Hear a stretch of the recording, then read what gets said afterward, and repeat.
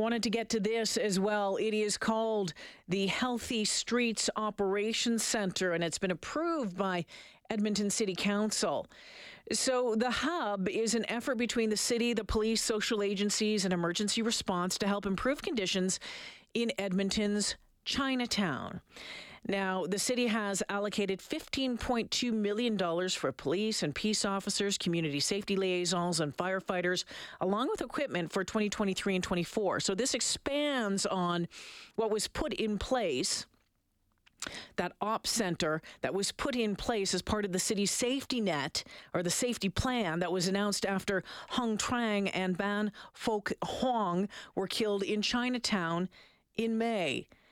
Christina Trang is the daughter of Trang, who was killed in Chinatown in May. She joins us this afternoon. Christina, welcome to the show. Thank you.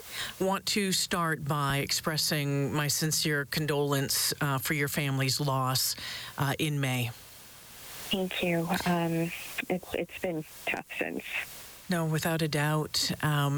Christina, I want to talk to you about some of the things that you've seen over the past number of months, but I'm curious if we can go back just a little bit in time. Your dad's shop was in Chinatown. Tell me how you saw that community change over the past number of years.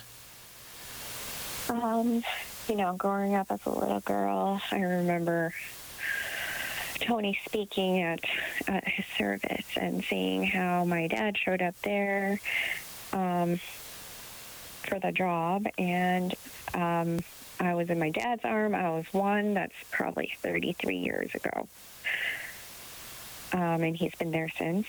Wow. Till the day. Till the day. And over those years, you witnessed a dramatic decline in the situation in Chinatown, didn't you? Yeah, it used to be quite vibrant, and we used to run around Chinatown and, go to visit different stores. We would visit my dad at work all the time.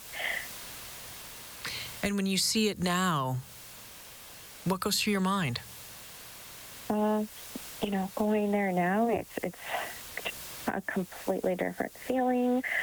Sometimes we're even scared to get out of the car.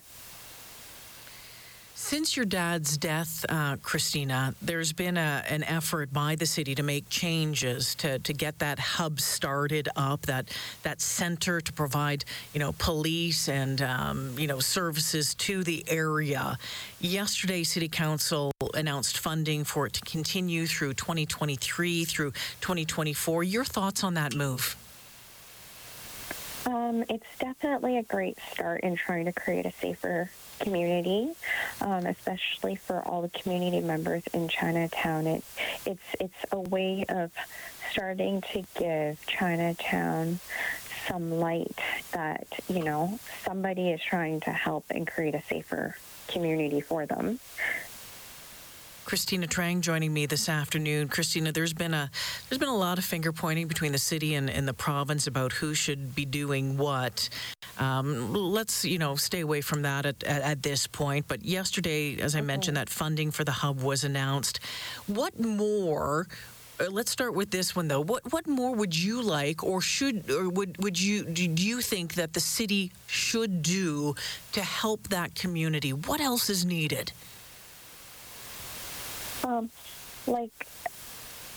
I'm not sure who it is really, and I don't want to be pointing any fingers because really I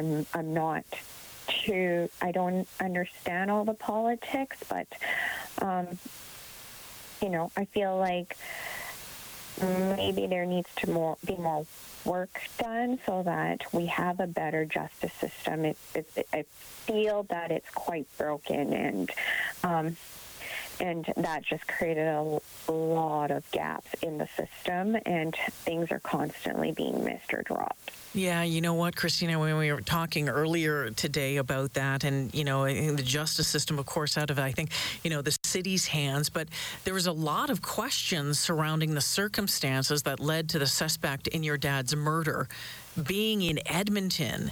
And you talk about the justice system and the need for change.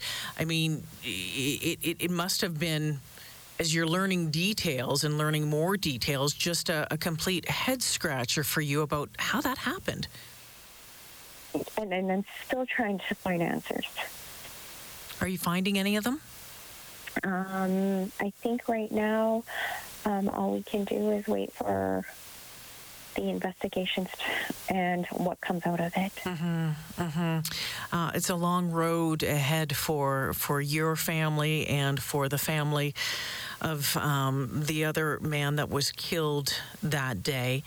Christina, what is your hope in the long run for Chinatown? What is your hope for that community?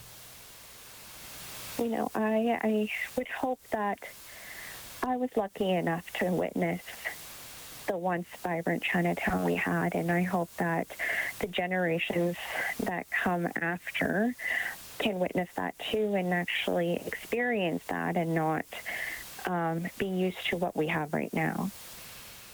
Before I let you go, what is the hope for your family and for the family of the other victim while you navigate this system? I mean, as I said, there's a long road ahead for you all. There is. We are doing our best every day, and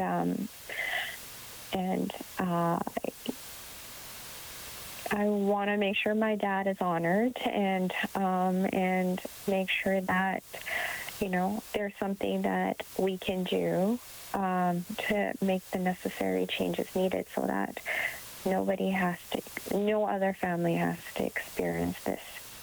Well, you continue to use your voice, Christina. I know interviews like this aren't easy, and having to bring this up, but I know that you're living with it every single day. So I appreciate you making the time for us this afternoon, and I'm wishing all the best for you and your family as you move forward. Thank you so much. Thank you so much, Shayla. For most of us, crime is something we see on the news. We never think it could happen to us until it does. Loved ones are gone, and for the survivors, the scars will never heal. I'm Nancy Hixt, a senior crime reporter for Global News. And on this season of Crime Beat, I'll take you inside some of the most serious crime stories I've covered. Season 6 of Crime Beat is available now on Spotify, Apple Podcasts, Amazon Music, and all podcast platforms.